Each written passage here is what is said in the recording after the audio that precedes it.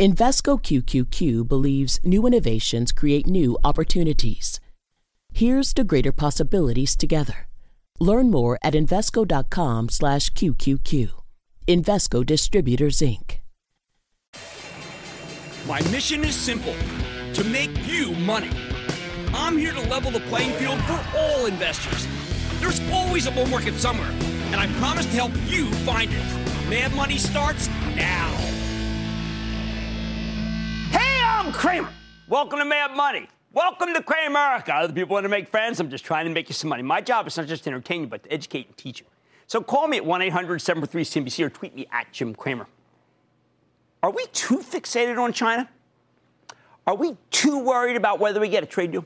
Over the weekend, after a flurry of tweets, the president granted the People's Republic a stay of execution on the tariff increases that were scheduled to go into effect next month. In response, the averages opened strongly this morning. Then they kind of gave up most of their gains. Dow closing up 60 points, S&P advancing 0.12%, NASDAQ climbing 0.36%. So I got to wonder, are there enough good things happening that we can sustain and advance without China? We still don't know if we're going to get a deal, and we absolutely don't know when it might happen. But if we can advance without a trade ceasefire, just imagine how high we could go if the White House and the Chinese Communist Party can reach some kind of accommodation. Today, we got some solid evidence that there's enough good happening away from China to justify sticking with this market in order to enjoy what Warren Buffett called the tailwind of American greatness in his annual Berkshire Hathaway letter that came out this weekend. So how do we measure this kind of thing? How do we measure the strength away from China? I think we have to do it individually, tallying up all the potential ways to win with or without a trade deal. So why don't we start with the natural? Why don't we start with the M&A, mergers and acquisitions? This morning we learned that Danaher, the fabulous health science conglomerate, is buying General Electric's biopharma unit for $21 billion. In one fell swoop, GE has taken all the concerns about the viability that some people are worried about as a going concern, taking them off the table. Sure, there are still serious problems, the bedraggled power division, the expensive long-term care insurance policies that they're on the hook for. But $21 billion goes a long way towards curing those wounds. Bear in mind, this is only the biopharma business. GE gets to keep the gigantic healthcare division. Think heavy medical equipment and MRI, X-ray machines with their magnificent service revenue streams. What a windfall, especially, say, compared to an initial public offering, which is how the old GE would likely have tried to unlock its value, because the old GE loved complicated, difficult-to-grasp spin-offs that take forever to monetize. At the same time, Danaher, it gets a fantastic life sciences business that will be substantially additive to their earnings next year. Win-win. No wonder both stocks roared today. GE up 6%, Danaher up 8%. You know what this says? This deal tells me when you put China to the side, many companies may be worth a lot more than their stocks are currently selling for. The second deal. This morning, Roche, the giant European drug company, paid a 120% premium for Spark Therapeutics, a development stage biotech with a lot of hope and some hype about curing rare genetic diseases many years down the road, but nothing in the way of earnings. Roche paid more than $4 billion for this thing, and while that's no longer all that much in the scheme of things, this deal is part of a pattern that I see. Eli Lilly, GlaxoSmithKline, Novartis, they've all made major multi-billion-dollar acquisitions in the biotech space, picking up companies that many investors left for dead during the big downturn in the fourth quarter. That kind of consolidation is a real positive for the stock market. It tells us some biotechs may be way too cheap. Oh, and if that's not enough for you, don't forget Barrick Gold, my favorite gold miner, run by the brilliant Mark Bristow, who used to run Randgold before it merged with Barrick. You know what? The new Barrick is making a hostile $17.8 billion all-stock bid for Newmont Mining. I have no idea whether this deal will go through, but once again, this M&A action is a sign that companies may be more valuable to each other than they are to the stock market itself and to these portfolio managers that are so bearish. However the situation plays out, Barrick remains my favorite way to play gold. Which brings me to the second way to win in this market. Holy cow, the financials. They did great today, in particular the big investment banks that have been real dogs of late. But there's a reason Goldman Sachs rallied more than $2 today and at one point was up more than $4. You're getting a premier facilitator of mergers and acquisitions. With a stock that's trading at only a tiny premium to its tangible book value, what you get for the business if you just liquidated everything overnight. Plus, Goldman's a quality stock underwriter with an excellent wealth management group. I think the whole thing, the whole company may be valued too low if we're truly seeing a revival of merger mania, because that's a hugely profitable business for the investment banks, as well as coming deluge of colossal IPOs. That's going to help, too. And remember, it doesn't take a lot of people to be in M&A. The gross margins are fantastic. Third way to win. Well, here's something that people kind of gave up on for a while. Their earnings. Look, I know that the numbers haven't been all that strong this quarter, but I think better than expected. We've had our share of upside surprises. Today we got two. Carter's, the child and baby apparel company, and Terex, the heavy equipment maker. By themselves, I know they don't mean much, but consider the implications. Carter's can't sell a lot of children's sleepwear without department stores doing better, and Terex can't sell a lot of heavy equipment without construction doing better. In that sense, you know what? Those two represent some real good pin action. Then tonight, we got a huge blowout from Cramer fave Etsy, the terrific online marketplace for handcrafted merchandise. Just a massive top and bottom line beat that sent the stock soaring after the close. At the same time, Tenet Healthcare and Hertz, wow, two that have just been kind of okay, reported big upside surprises. Hey, we're 3 for 3 tonight. Plus, a good upside surprise tends to have long legs. Last week, Wayfair, the online furniture retailer, delivered a terrific revenue beat, and the stock vaulted $32 in one session, even though it's still far from profitable. Today, it tacked on another $10 for the same quarter. This is the kind of action that growth-oriented money managers love to see. The fourth way to win? Tech. Tech just won't quit here.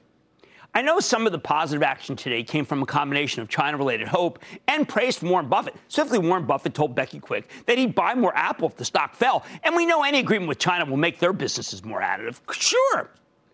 But I'm talking about a whole different group of tech stocks here.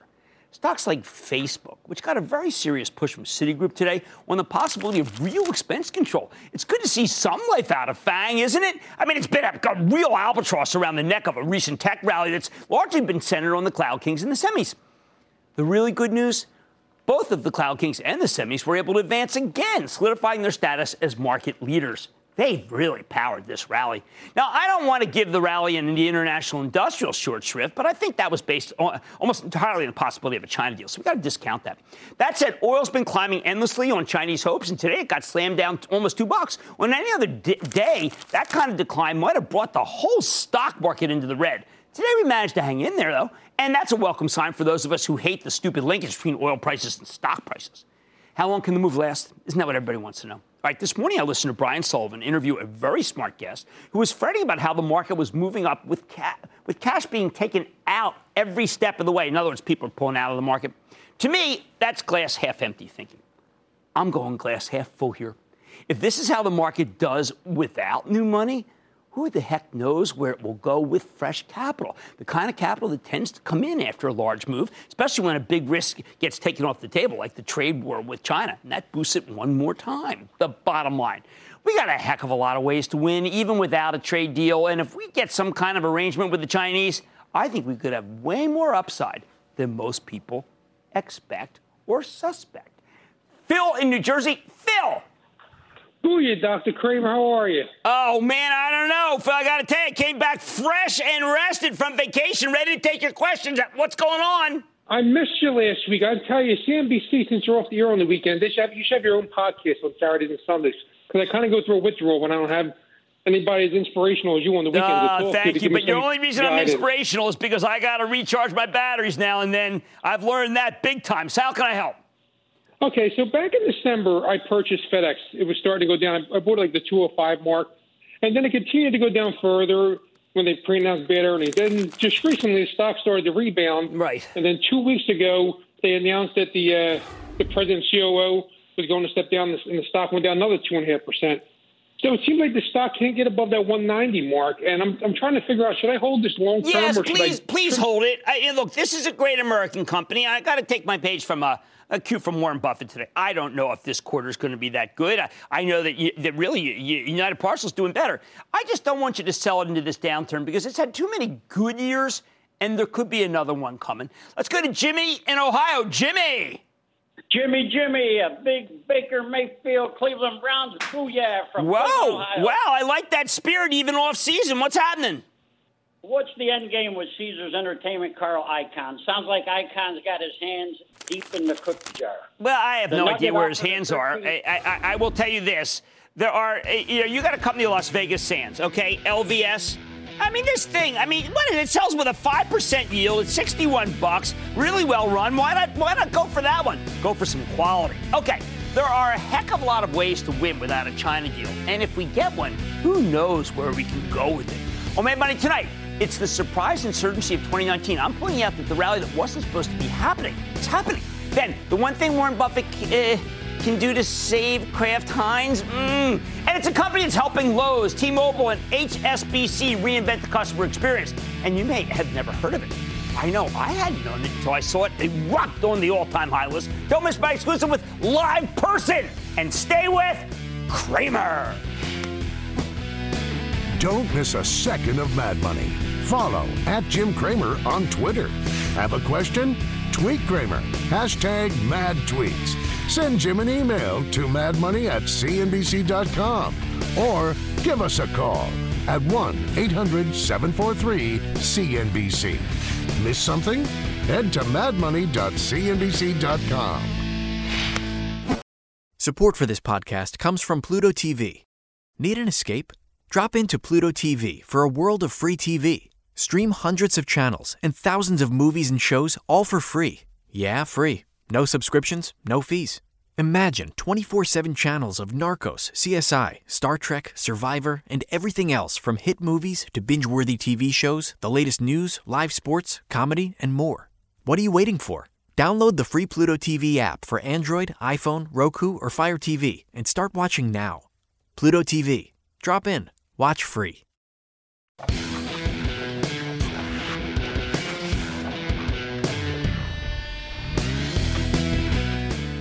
The rally that wasn't supposed to happen, the surprise insurgency of 2019? Why, it's the semiconductors. This group had been written off and left for dead at the beginning of the year. Too many formerly red-hot chip makers were simply in terrible shape. But at the end of January, we ran an off-the-charts segment where Carolyn Borodin, a.k.a. the Fibonacci Queen, predicted that the semis could be on the verge of a monumental breakout.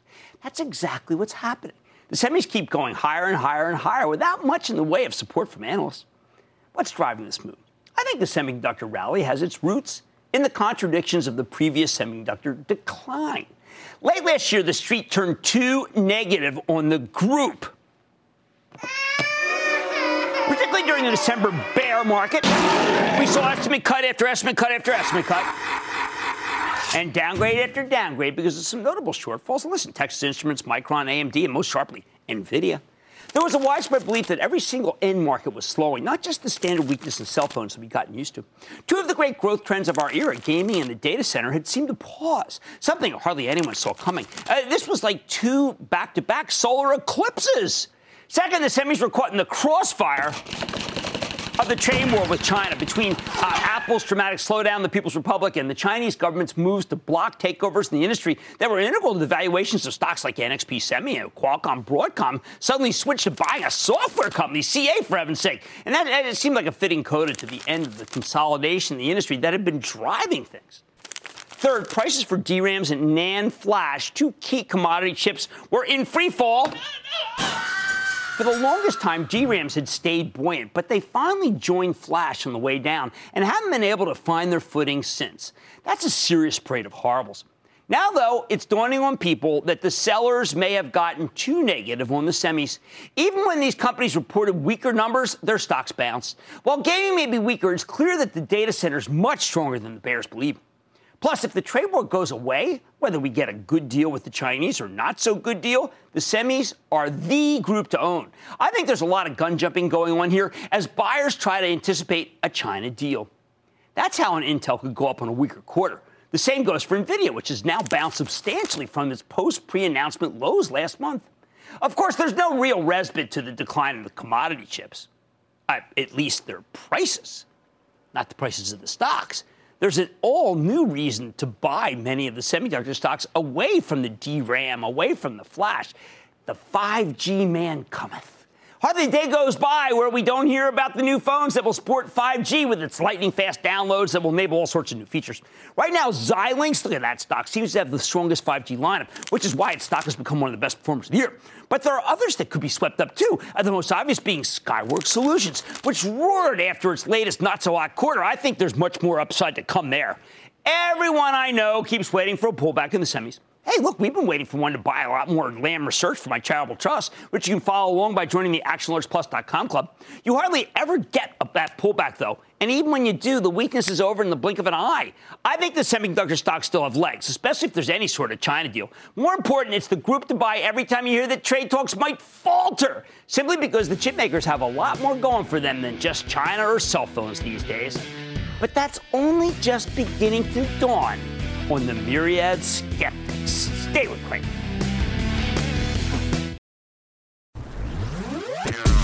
Hey, I'm Kat Lasso. I'm Xavier Jernigan. And I'm Speedy Morman. And together, we're the hosts of Spotify's new morning show, The Get Up. Every day, we're bringing you the biggest news stories and pop culture headlines. Ooh, and the conversations you need to be in on. Okay. Don't worry, if you're not a morning person, we're doing the work for you. So just search The Get Up, hit play, and listen up for everything you need to know. With a playlist made just for you. Listen now for free, only on Spotify.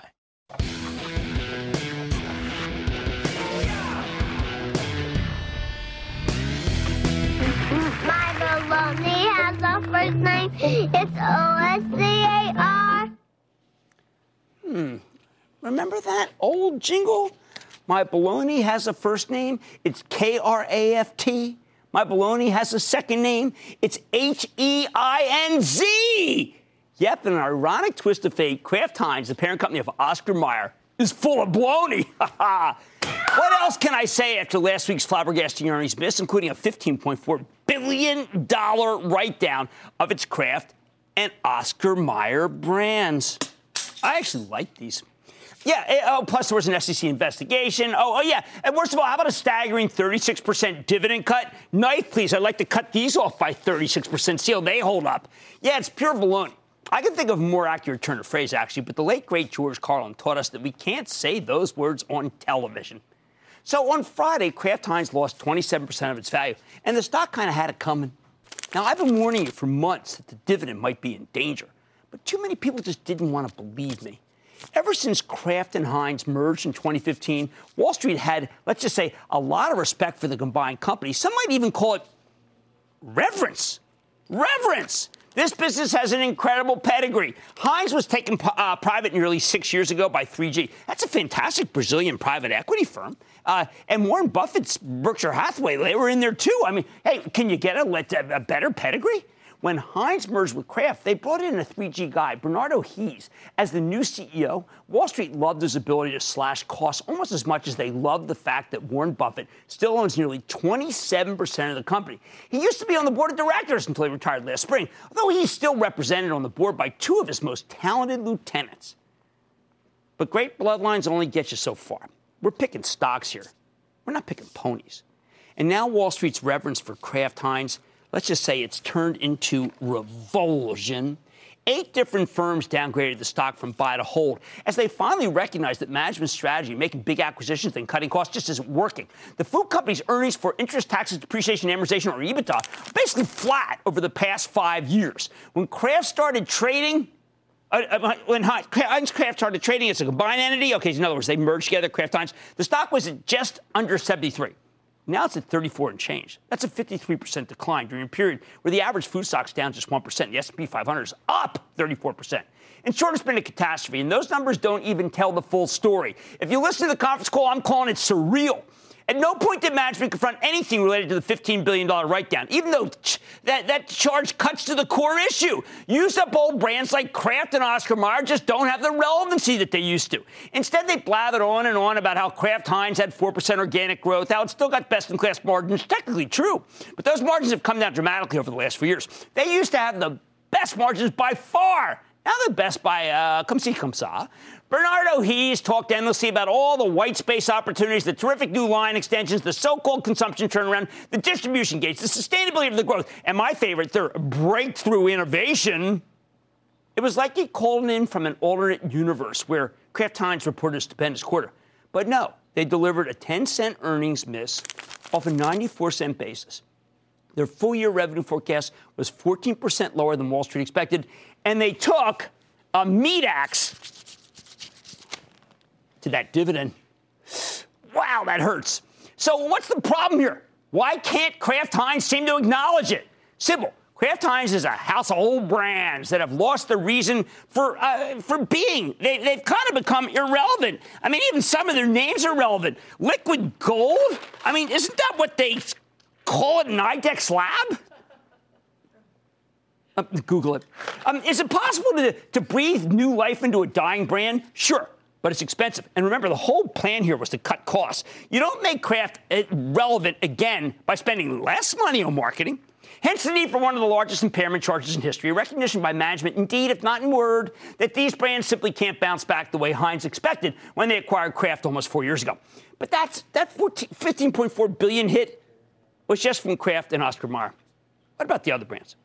Is this really the era of Jell-O, Miracle Whip, Kool-Aid, Stovetop? Shake and bake? Do you really want to bet on Crystal Light, a Cool Whip, Country Time, Velveeta, or Maxwell House, which is now rumored to be on the block after missing out on the whole revolution in non-industrialized coffee? When I hear these brands, I always think of one thing. I think about the Cuban Missile Crisis. That's how dated they are. Growing up, my friend Frankie had a fallout shelter in his house. He was down the block. And it was stocked with all of these brands because they'd still be edible for ages after a nuclear apocalypse. In fact, the only thing that wasn't Kraft may have been Chef Boyardee from Conagra. That's another indestructible food stuff. But nowhere, not even in one small nook or cranny, does Kraft Heinz address that its products are mostly pantry brands from the center aisle of the supermarket, and young people have a serious aversion to this stuff. Millennials are so busy in hurting the earth that they'd much rather buy food that's fresh and organic. At least when they can afford it. I think that's a major reason why Kraft Heinz and the frozen food producers have so much less pricing power these days, as people under 30 only buy this stuff because it's so cheap. So the company's up against an unholy trinity here. They need to spend to support the brands. Their raw costs are going up, something mentioned repeatedly on the call, and the consumer's turning against them. What about all those glorious positives that management listed to distract us, maybe, from everything that's going wrong? Look, I think Kraft Heinz can boost its sales, but by cutting price. And then to what end? They'd be robbing Peter to pay Paul, sacrificing their earnings on the altar of revenue growth. Just listen to what Warren Buffett had to say this very morning. They may have made a mistake in terms of working. I shouldn't say they. We may have made a mistake in terms of trying to push hard against certain of the retailers and finding out that we weren't as strong as we thought they were. Ouch. But here's a question. If Kraft Heinz is so troubled, why did so many analysts adore the stock going into the quarter? One word. Unilever. Kraft Heinz saw its stock fall 10 points from 87 to 97 when it made a hostile takeover bid for Unilever about 2 years ago. At the time, the consensus was that this $143 billion deal could boost their earnings by as much as 25%. Kraft Heinz withdrew the bid when Unilever's management made a fuss, and Warren Buffett, with his gigantic position in the company, refused to support a hostile takeover. However, the analysts loved the idea of a consolidator on the prowl looking for the next big acquisition, and they were stunned when Kraft Heinz was so brutally rebuffed. It's been downhill ever since. But many of the analysts hung on, betting there would be another deal. Now Kraft Heinz is doing nothing to quell the takeover talk. They even had the gall to say they slashed the dividend in part to raise a war chest to prepare for industry-wide consolidation. But Wall Street doesn't want to hear it anymore. The company's last big deal was a debacle. The balance sheet's hideous, and they can't even get their own house in order. The bottom line, I am glad I warned you to avoid Kraft Heinz back in November, precisely because I feared a dividend cut. And you know what?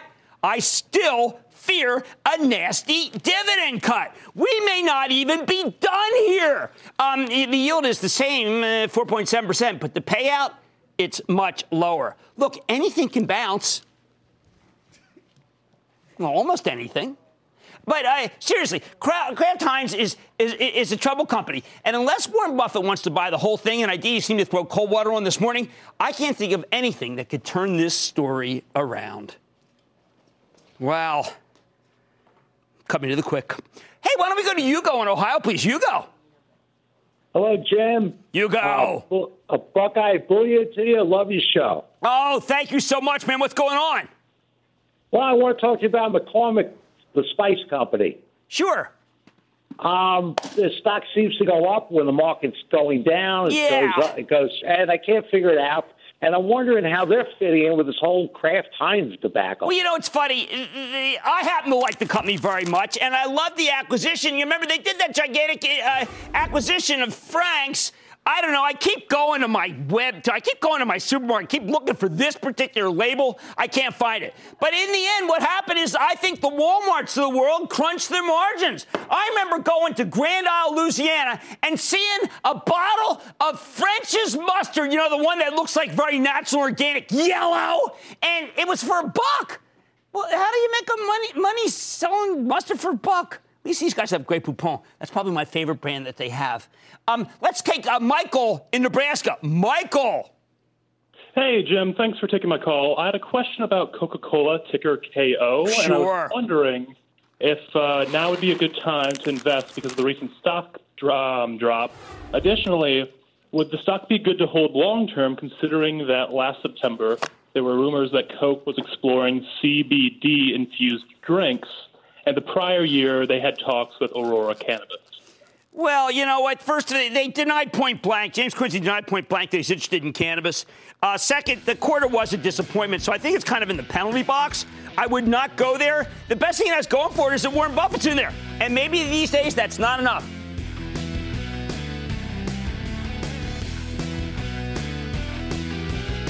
$19.47? What's the vintage here? Kraft Heinz. It's baloney. It doesn't even spell it right. And I just got back from Italy. I can't think of anything that could turn this troubled company around. All right, much more Mad Money. How can conversational commerce change the way we interact with companies on a daily basis? I'm talking to the CEO of LivePerson to see how it's leading the charge. Then, there's nothing calm about this market, but could an investment in Zendesk offer some much-needed breathing room? And all your calls, rapid fire, and tonight's edition of the Lightning Round. So stay with Cramer.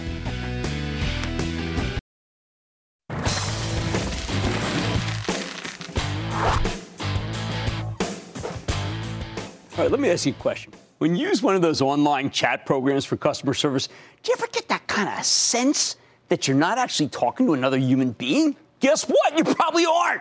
Having actual humans handle all these service and support requests would cost a fortune. So more and more businesses are turning to artificial intelligence. They let the machines handle the most commonly asked questions, and then humans step in to handle the challenging stuff.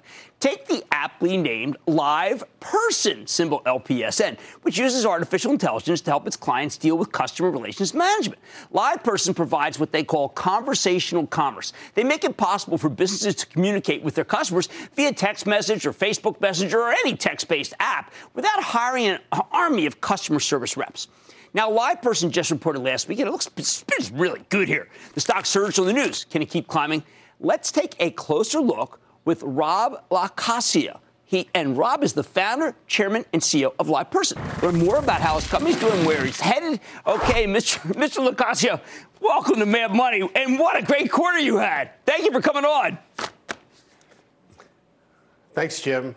I appreciate you having me here. I want to say, first of all, I've been 19 years running a public company, and so I think about being on this show and everything, and all the work. My low was 7 cents a share in 2001, and today we're at our heights. So it's a great day to be on Mad Money and share the vision of where this company's going. Well, you're very kind. We're thrilled to have you because you've got accelerating revenue growth. You've got a great story, and I want to get right to it. A lot of times we get to we go to sites, so we interact with people who are actually so smart they get it right. Your artificial intelligence actually isn't just something that substitutes for people. I think it's often better than people. Yeah, and when we look at what we're trying to do, I mean, the bottom line is that we're making phone calls in 2019 to these banks and telcos to get customer support, and we're on hold, and we're pressing 1 and 2 and 3, and this is ridiculous. And so what we really believe is that you should be able to have a conversation with an automated bot or with a human being. And that's the stuff we power for, like T-Mobile and Citibank and now Delta Airlines. And I know you love T-Mobile and John Ledger. And 2 years ago, I reached out to John and said, we got a new way to do customer care, and we've just been working with them. They pulled out that voice technology, that press 1 or 2 or 3. It's called an IVR. And we're powering that stuff. That's the future. My kids are not going to be calling. They're going to be messaging. They're going to be messaging like they message their friends to a brand. And that's the stuff we're bringing to these large brands today. Well, I think that you got to put a number to it because you've got 270 billion calls. How much does that cost the system, so to speak? It's not. $1.2 trillion right now is running through the global economy for phone calls. A big bank in the U.S. would spend $1 to $2 billion taking your phone call. And you think it sucks, you think it's terrible, but they have to put all that in because it's old technology. So that 1.2 trillion is sitting there. That's analog voice calls. That's got to get digitized. I mean, e-commerce is like 2 trillion. And so right below that is conversations, and we call that conversational commerce. And that's what we need. We have to have conversations as humans to buy things, to get customer support. You can't just go to a website and click around. You have to actually ask questions, and that's what we really power with our platform with these really large brands, even small ones, but the really large ones is where we're doing the really exceptional work. Well, Robert, I've got to tell you, when I first heard about this, I said, well, wait a second. What happens if Alexa comes after you with Amazon? But you've hired Alex Spinelli, as global CTO. He ran the development team for Alexa, didn't he? Yes, and we got a lot of that group joined us because we're sitting on this gold mine of conversational data, 60 million conversations we generate on our platform. And if you're into AI and machine learning and you're a scientist, that's the data you want to use to sort of power artificial intelligence and bots. And the interesting thing is you worked at Amazon, you're just working for Amazon. We're out there powering thousands of brands in the world, and Alex joined us and a bunch of other people recently because they're like, we can take a Delta Airlines, a T-Mobile, a Citibank, and power the New York Times and help power these companies into the AI revolution. And that's what we're really doing. And that's why we were getting this great talent. So can you go over, for instance, let's just pick one that I didn't think of as having customer service, so to speak. What do you do for Dunkin' Brands? So for Dunkin' Brands, right now, actually through Alexa, through a front end, we can basically make orders and reorder donuts. You could do things. So there's a whole other way we can use those front ends to power that. I'll tell you something more exciting is I know you like the Philadelphia Phillies. We're actually powering a thing called Brew to You. So from your seat, you can actually order a beer through Messenger, through a bot. So you hit a code, you message, I want a beer, I want a hot dog. You pay with Apple Pay, instantly it comes to your seat. And that's conversational commerce, making life easier right there in the stadium at Philadelphia Phillies. Well, that and Bryce Harper, of course, would make me very, very excited. One last question. When I think about your company, I said, why aren't they making a lot of money, which you're not yet? But then I read your conference call. It looks like that you've got a spend build out to meet demand, but that could level off, and you could have some margin expansion ultimately. Yeah, look, we from 2001 have been making money, and recently I just said we got to bet big. The demand right now, our pipeline's doubled over the last couple of months. Every brand in the world is going to want to do conversational commerce. We back in Apple Business Chat, that's iMessage, Facebook Messenger, WhatsApp, Alexa, Google Home. Every brand wants to use those front ends, and they want to get connected to their organizations. They need a platform like ours. So the demand in the market, and that's why I'm even here at Mobile World Congress. It's I'm talking to all the telcos here about how do we put an AI assistant inside of the telephone so that you can basically on a mobile device say, I want to buy a car. And you can actually talk to someone about buying a car, actually buy that car through that device. So it's going to be everywhere. And we're really powering that. So look, we got to spend now, and we're really about accelerating the growth right now. And that's why I'm really after doing it. Like I said, I bet long term always with this company. And right now, but we're betting for something very big. And that's why I went big into spending right now on sales, on technology. But once again, we can make up that margin expansion as we really grow the revenues of the company. Well, congratulations. It's so great that it worked. I mean, you've been at it, you've been in the vineyards, and you've been toiling, and it's all paid off. That's Robert LoCascio. Yeah. He's the founder and CEO of Live Person. I think it's a pretty darn exciting company. Mad Money's back after the break.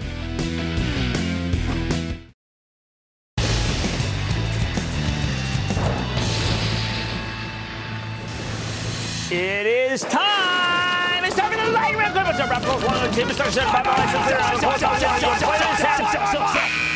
And then the lightning round is over. Are you ready, Ski? That is time for the lightning round. We'll start with Mark in Wisconsin. Mark. Jim, buy, sell, or hold on Deutsche Bank. Oh, boy, you need a recovery in Europe. I was over in Europe last week. I've got to tell you, you're not going to see that as long as China is not doing that well either. I'm going to have to take a pass on Deutsche Bank. I don't want you to buy it here. Let's go to Fred in Illinois. Fred! Jim, big-time booyah from Calumet City, Illinois, home of the Blues Brothers. How are you? There you go. What's up? I'm looking for your take on Trimble Inc. Trimble's good. Gorman and Trimble both continue to impress. I keep thinking they're going to go down. They don't. Let's go to Naveed in California. Naveed. Booyah, Jim. How are you doing? I am doing well. How about you? Great. I just want to thank you for everything you've done. When I was 8 years old, I watched your first ever episode of Mad Money back in 2005, and I've been watching almost every single episode ever since. And I actually just graduated from college past December. So thanks for all that you do for us. Oh, man, thank you. Just made my day. Back from vacation, refreshed, but nothing like what I just heard. Thank you. What's up? So I want to ask you about the beautiful Sarepta Therapeutics. I've owned this stock since 2013 before etrapleurin got approved, and now with them now having data tomorrow, as long as with earnings, do you think I should take profit or should I hold for long term? This is one where it's such a wild trader. I suggest you just sit on your hands on this one because I do think that no matter what happens, this is the kind of company that's getting bought up by people. I mean, Sarepta's a good company, so let's just sit on your hands. Let's go to Brad in Michigan. Brad. Booyah, Jim. Booyah. You got me jumping around my office right now. I'm excited to talk to you. Just wanted to get your thoughts on Foot Locker. I know like they got Foot an upcoming Locker, but I like Nike even more. Nike's got the China angle. Foot Locker is a very good company, but I don't want to be in the mall. Let's go to Randy in California. Randy. Hey, booyah, Jim, and thank you for your help from Long Beach, California. Oh, thank you.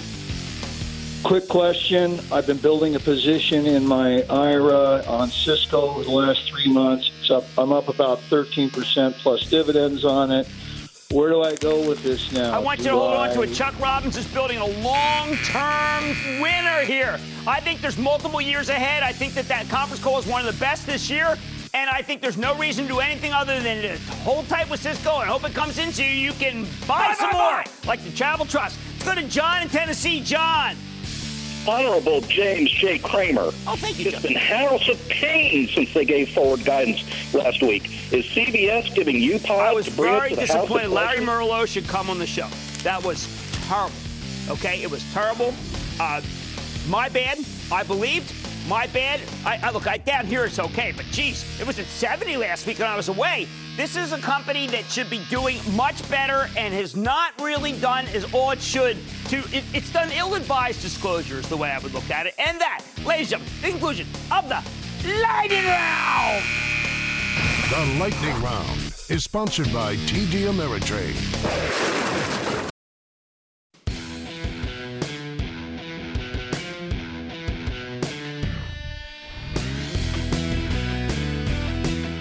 I have a confession to make. Whenever I see a fantastic stock that's winning without me, hey, like Green Book won last night, a small part of me, it dies inside. Why? I'll tell you why. Because I have a bad case of stock market FOMO, fear of missing out. And I've missed out on a couple of them here. FOMO is not a strategy, though, and it can be incredibly hazardous to your stock health and your wealth. You see, a stock that's on fire, it's only natural to want to jump on the bandwagon, but that's not necessarily the right move. By the time something red hot comes to your attention, there's a good chance the easy money has already been made and you've missed the move. Sometimes all you can do is keep your bat on your shoulder and wait for the next pitch. Or to put it another way for younger viewers, stocks are not like Pokemon. If you feel like you've got to catch them all, you're doing something wrong. You can't catch them all. You shouldn't even try. Which brings me to one that I saw when I was out in San Francisco recently. Saw the signs everywhere. Brings me to Zendesk. Zendesk! Yeah. The cloud-based customer relations software company that trades under the symbol Zen. Yeah, when you miss something, you don't feel all that Zen-like. There is nothing Zen, though, about Zendesk stock, which has nearly tripled over the past two years. It's doubled in the last 12 months. It's given you 35% gain since the beginning of 2019. Regular viewers know that I've been a relentless supporter of the cloud stocks, especially the enterprise-oriented software as a service names like Salesforce.com and ServiceNow, Workday, Splunk, Adobe, Coupa, New Relic, and Okta, among others. When we talk about the cloud kings and the cloud princes, most of them fall into this category.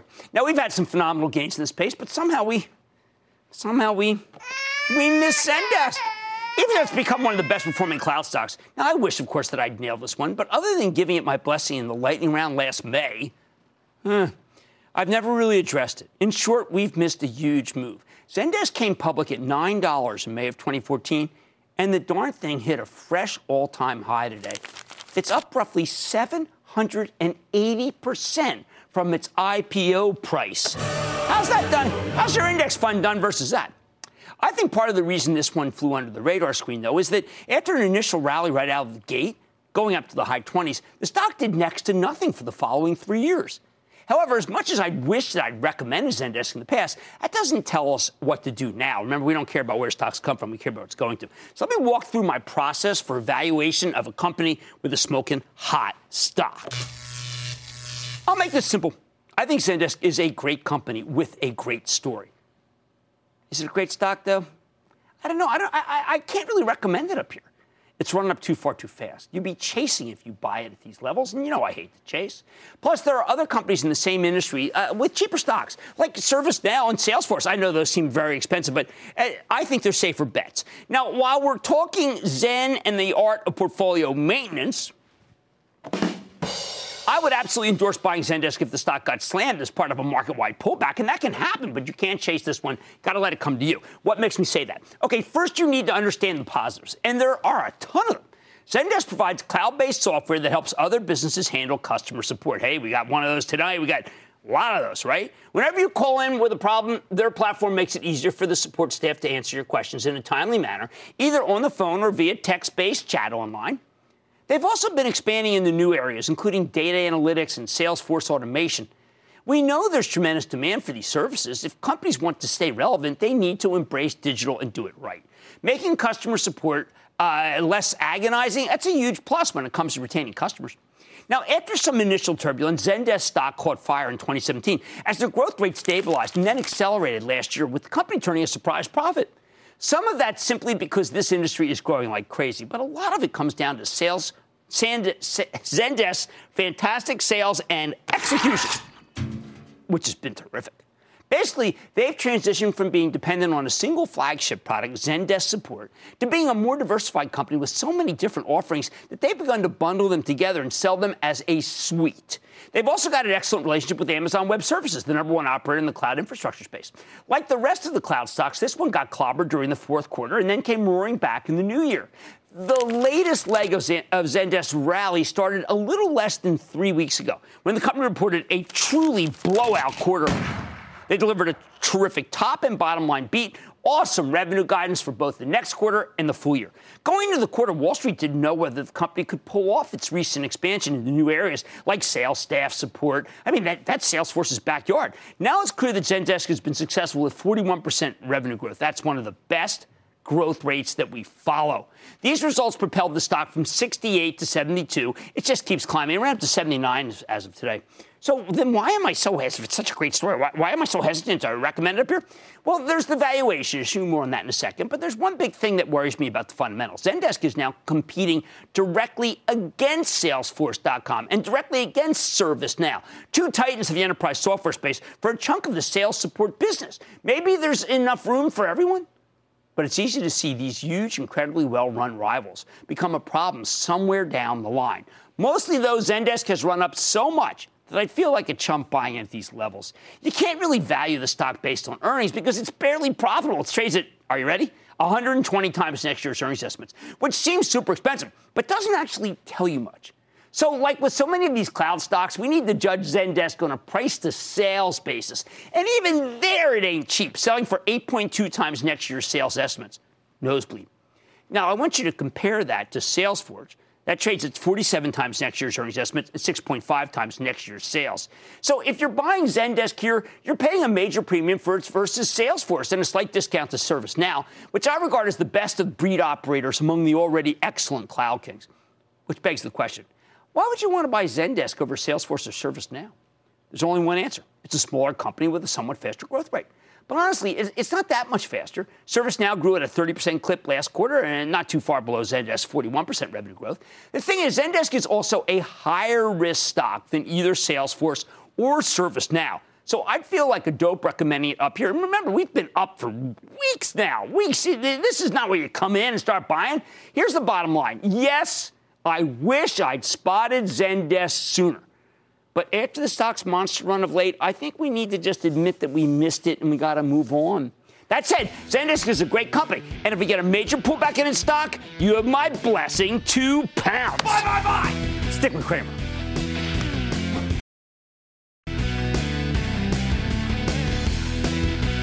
I want to congratulate Becky Quick once again. Just a fabulous morning with Warren Buffett. I don't know about you, but I continue to learn from this man and continue to learn from the insightful questions that Becky asked him that then produce these fantastic answers. What can I say? It is a clinic every year, and every year I look forward to it. Like I said, there's always a bull market somewhere, and I promise I'll find it just for you right here on Mad Money. I'm Jim Cramer, and I will see you tomorrow. I want people to feel like they just learned something. We have journalists in the far corners of the universe. I can't wait to get all of those resources under 1 hour-long newscast where we can deliver the facts of the day, clearly and concisely, in context and with perspective, and tell people what's happening, what it all means. Get the truth, not the spin. The News with Shepard Smith. Subscribe to the podcast today.